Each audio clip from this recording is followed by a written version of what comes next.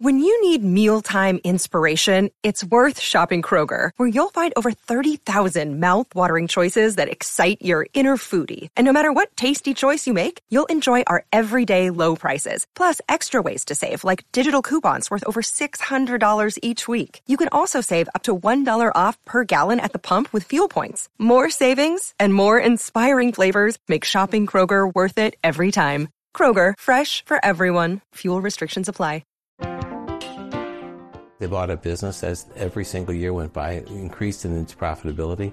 It sent back to the parent company $2 billion over the holding period that they've owned it. The big lesson was that they didn't change it.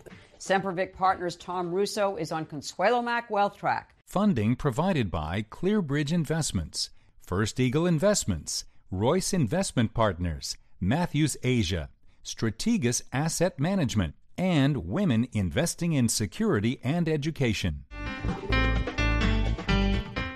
Hello and welcome to this edition of Wealth Track. I'm Consuelo Mack. We have been witness to a market of some pretty far-out extremes.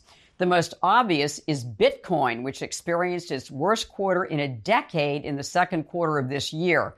The dominant digital currency plummeted more than 56% in the 3 months ended in June. That is worse than its previous record loss for the decade of over 40% in the first quarter of 2021. I could not resist showing you this picture courtesy of an online publication called Bankless Times. It shows Bitcoin's quarterly returns in recent years. A picture is worth 1,000 words in this case. It also defies a verbal description. Bitcoin fans say this volatility is par for the course for an emerging technology and market. Well, on the opposite end of the spectrum is good old cash. According to Bank of America Global Research, cash rules. It has outperformed gold, bonds, Treasury inflation-protected securities, known as TIPS, and swamped the 30-year U.S. Treasury bond. Then there's a long-term stock performance extreme in the form of Berkshire Hathaway. According to Barron's, between 1965, when Warren Buffett purchased the former textile company, and the end of 2021, the conglomerate stock has delivered a compound annual return of 20.1% versus 10.5% for the S&P 500. As Barron's points out, most of that outperformance versus the index came in the early years when Buffett racked up huge gains in the stock market. Well, this week's guest is a longtime holder of Berkshire stock and an avid student of Buffett's style of value investing ever since meeting the legendary investor at Stanford Business School in the early 1980s. He is Tom Russo, managing member of investment advisory firm Gardner Russo & Quinn, where he oversees Sempervic Partners funds, which he launched in 1983 after hearing Buffett address his class at Stanford. The global value manager focuses on owning a small group of exceptionally well-managed, well-known brand name firms, many family-owned, with dominant, almost unassailable positions in their mostly consumer-oriented businesses, and then holding them pretty much forever. Berkshire Hathaway has consistently been one of his largest positions. I asked Russo why Buffett's talk in graduate school made such a huge impression on him. I think it's just a tribute to the extraordinary mind and character that combined to form Warren. The mind has the processing capacity to describe everything that one experiences in the sense of investment opportunities and then advice for life about how to make sure that you live a decent and principled life. And the combination of each, I think, has been the joy as one who has been able to watch and listen and learn. It's both life lessons and it's investment 101. What are the life lessons, I mean, that he has imparted to you? But especially in that first talk, did he actually give you some examples or some inspiration in that first Stanford Business School? Yes. He talked about his efforts to try to go to work for one such person who was Ben Graham, and how he was summarily denied a position with Graham Newman, but why he had hoped so highly to go there.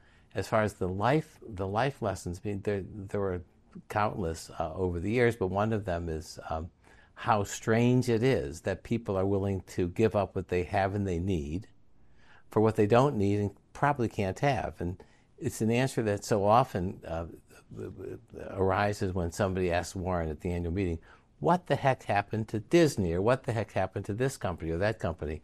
And he'll say, it's just the human mind doesn't recognize the risks of conduct that may expose somebody to lose what it is that they most value.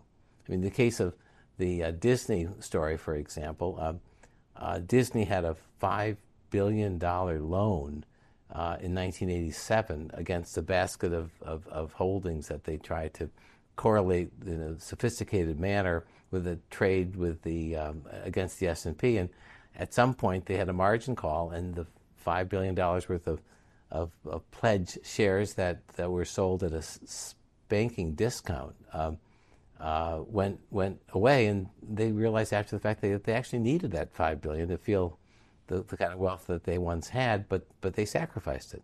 And Warren has a pretty sharp and quick answer as to what that suggests of him. Now, his partner, Charlie Munger, has quantified so many of his answers into what he calls sort of behavioral science. Poor Charlie's Almanac, Yeah. right. He said, remember that the stock doesn't know you own it, because people make the mistake of projecting their affection on an investment back as though there's somehow a reward. There's no reward. He says you don't have to make back your losses the same way you lost the money. So the big pitfall in investing is somebody takes an ill-advised position, it goes down. They say, I now understand it, I was wrong. When it gets back to my purchase price, I'll sell it. And then it just never does. And to get back to that Stanford Business School class, yes. Was that a moment where you actually decided that you wanted to be a money manager, where you wanted to invest, and you wanted to be a value manager specifically? And just tell us a little bit about that. Well, the value part of it was it wasn't nearly so heralded along the different dimensions, because technology hadn't spilled into so much of our world awareness. I mean, the most valuable company in the world may be Apple Computer today, and think of it was in Palo Alto when I was there. I saw Steve Jobs talk at the business school. Mm-hmm. It didn't take over life as technology has done so since, and so created this dichotomy, growth versus value. Now, in our world, as I said from the start, we're looking for businesses that have the capacity to reinvest. So we start out with the recognition that we have to have growth, or else we can't compound the value of our assets without triggering a sale and going off and finding something else that does grow. And we would prefer to stay with the businesses that have that ability to grow, and avoid the requirement of triggering a sale. I think our turnover over 3 or 4 decades has been less than 10% per annum. Wow. So it's sort of the goal there is to develop the big pool of tax savings that accompany a long-term minded investor. But Tom, where did that idea come from? That your focus would be on number one, a very small portfolio of companies that have this capacity to grow and to reinvest, and the capacity to suffer, we'll talk about that in a moment. But did this come from Warren? Was he kind of the spark? I think I became aware of this through the session that he spoke at. Right. He did talk about things that have remained true right through to the present tense. His board member Tom Murphy Warren was asked about character, and he said at our session that many years ago, almost 30, that you can't make a good deal with a bad person. Mm-hmm. And he talked about character. And as an investor, since everything's done through other people, we have high agency cost risk. And he said you can't write a contract sufficient to eliminate that risk. So you just have to be careful of who you choose as your agent. And he talked about the discrepancy between Capital Cities under Tom Murphy and ABC, the heralded network. And he had a story about the two of them going across the Atlantic. And they started at the same spot, same day. And over the course of the journey, this enormous clipper ship shrank, and this little rowboat that Tom Murphy started out with grew. And by the time they got to the other side, the former ABC was a rowboat, and Cap Cities acquired it, and Cap Cities had done that, all based on the cumulative effect of treating people fairly, businesses investing properly, and maintaining the ethics that fueled that business in its extraordinary vault. Now, he, of course, had Tom as a board member for most of the past decade and a half. The story about Tom Murphy was really an epitome of the advice, which is find first and foremost somebody who you really respect. Berkshire is the largest holding at Sempervic Partners. Yes. With Berkshire's as a kind of the stellar example of how a company should be managed and what they should look for as far as people that you would trust and have high integrity. Is that what you look for as well? Is the integrity and character of management the most important characteristic of any company that you would invest in? Yeah, and Warren says this when he meets with investors. He said, one of the things you have to learn in life is that there's tragic outcomes if you happen to fall in love with a person who's mightily flawed, and you think that you can change the person, because history is replete with examples where that fails. Marriages are replete with examples of that. In the business world, you might say, "This is a great company. I know it. I know the manager is a bit compromised, but the business is strong enough. I'll own it despite my lack of respect for the leader." That would not advance your cause very well, because it can't be despite the leader, because you depend so heavily on that person setting the pace and sharing the values and managing the business for all owners, not just for the narrow few. Two of the kind of the hallmarks of your investing approach is that you want to invest in companies that have the capacity to reinvest and also the capacity to suffer. And explain to us what that means. And did those two ideas come from Warren Buffett, or did they evolve from your approach over the years? For the capacity to reinvest, I think, really was from Warren, and it was from the fact that when he came to that class in business school, he had really just made the transition from an old-fashioned value investor for whom price paid was the margin of safety. So the goal there was to come up with a value that could be realized in the near term.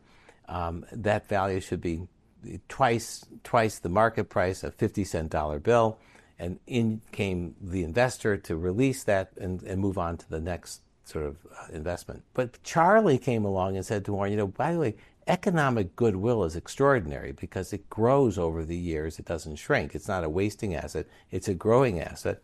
And they first stepped their water in that field with the investment in See's chocolate. See's chocolates.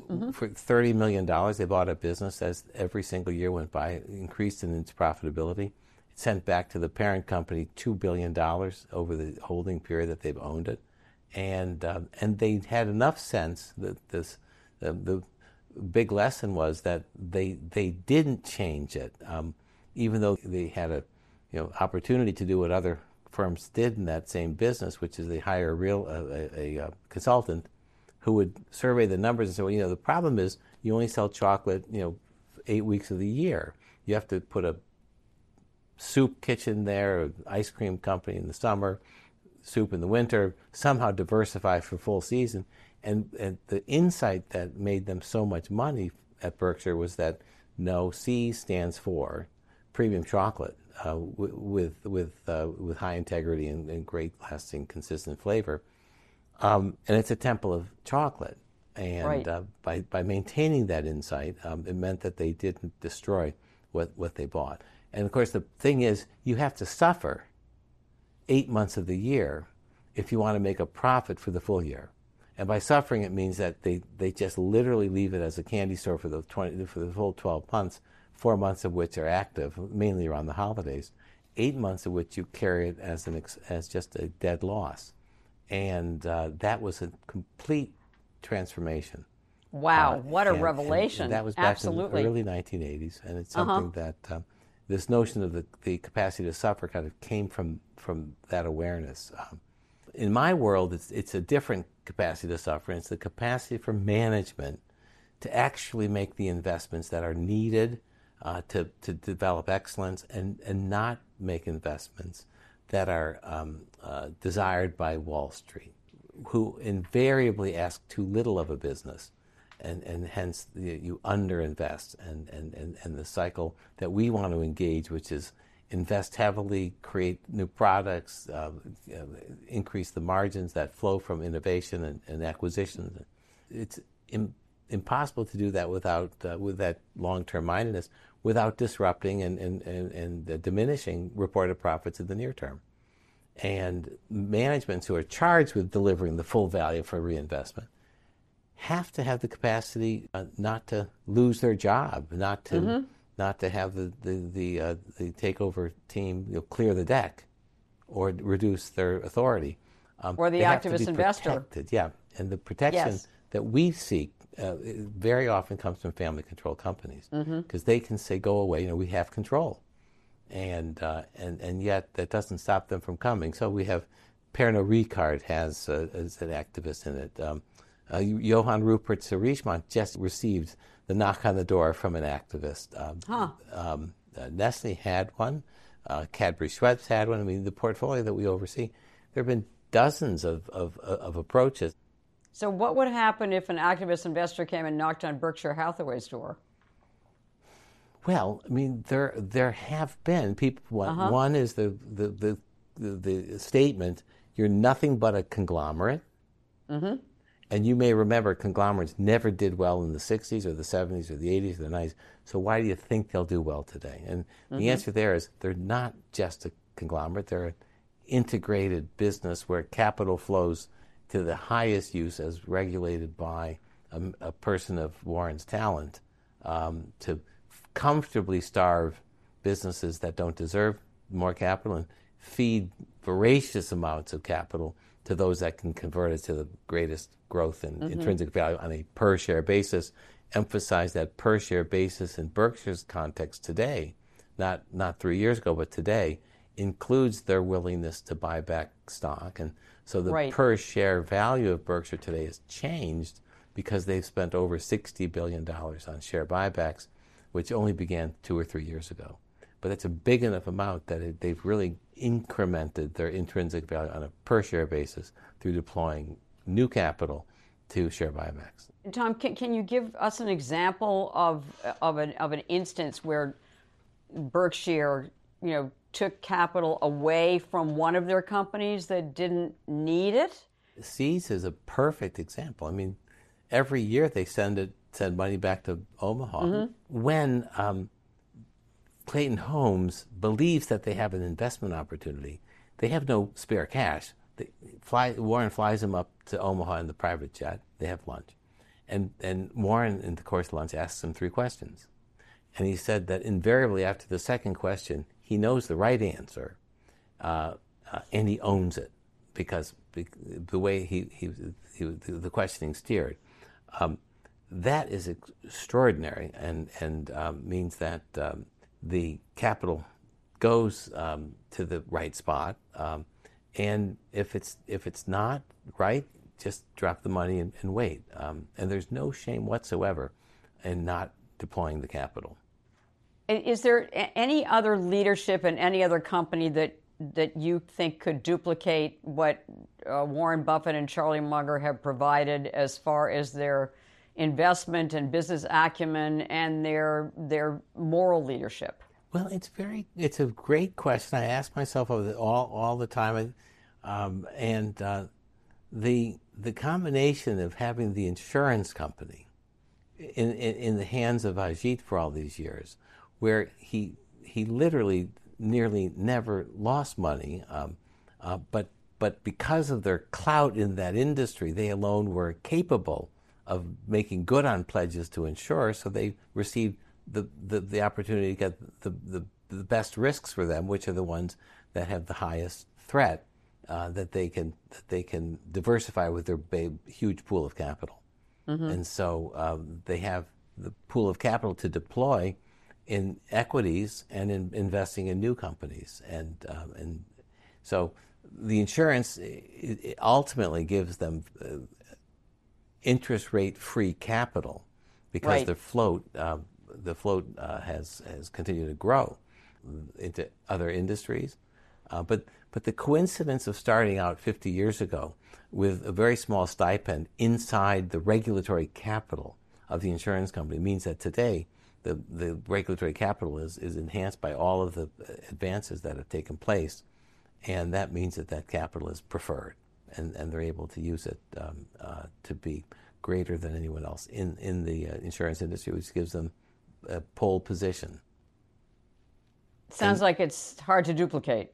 I think it's very hard to duplicate, and it's certainly not wise to separate. The activists will frequently come by and say, let's break it up. And Right. there's a huge tax benefit for staying inside the parent company because capital can move throughout the company without taxes being Right. paid. And then there's this enormous portfolio of businesses that contribute to the advancement each year that you wouldn't get full value for if you were to separate them. And so I think it's well worth keeping the tax benefits, the capital flow, and the discipline. And it'll be known over time whether Greg Abel, Todd Combs, and Ted Weschler as a team, there's an insurance component that has to be met as well because Ajit will pass at some point. Whether that team has the capacity to continue the brilliance that Warren used to simplify what is an extraordinarily challenging business, deploying that kind of capital. But what we're living through today gives you an example of why his patience pays off. I mean, he would have the pick of the litter today in businesses that are down 60 to 80% in value, just with a pool of capital. So we'll see what comes out of this from Berkshire's perspective. Is a succession the biggest risk? I mean, 18% of your portfolio is in Berkshire Hathaway out of your 17 holdings. Yeah. So that's a big position. What's the risk in holding that much Berkshire? Well, it's not.